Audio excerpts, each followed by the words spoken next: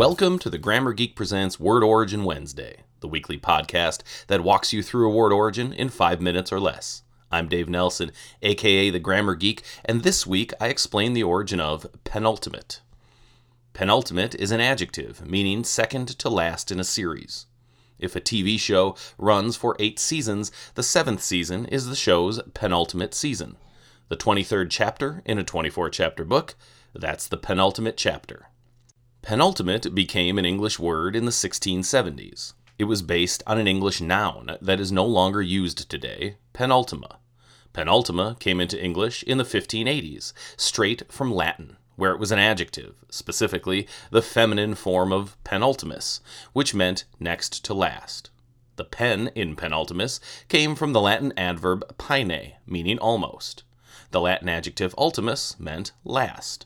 Penultimus was almost last, or next to last.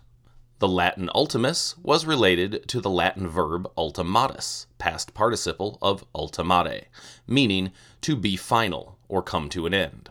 Of course, those Latin words gave us the English adjective ultimate, which entered English in the 1650s. 20 years later, we changed penultima to penultimate, so that it would better match its cousin, ultimate. The literal definition of ultimate is happening at the end of a process or final. Your ultimate goal is your final goal. By extension, ultimate has come to mean best or most extreme example of its kind. To pay someone the ultimate compliment is to give a compliment that can't be topped, so there's no need to give another compliment. Over time, that first sense, final in a process, has lost some popularity, and the other sense, the best or most extreme example, has gained popularity.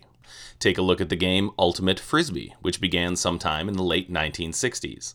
The inventors probably didn't mean this would be the last use of a frisbee, but rather the best, most extreme use of a frisbee. That leaves penultimate in a weird position. As the meaning of ultimate has shifted, penultimate has remained the same, probably because it isn't used all that often, and its meaning is a bit more specialized.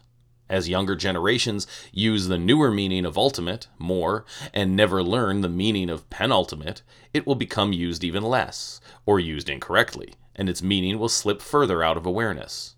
But you can change that, listeners. The next time you grab the 11th beer in a 12-pack, tell your friends you're taking the penultimate beer. You're sure to impress everyone. That's it for this week, folks. Come back next week when I explain the origin of the word hiatus.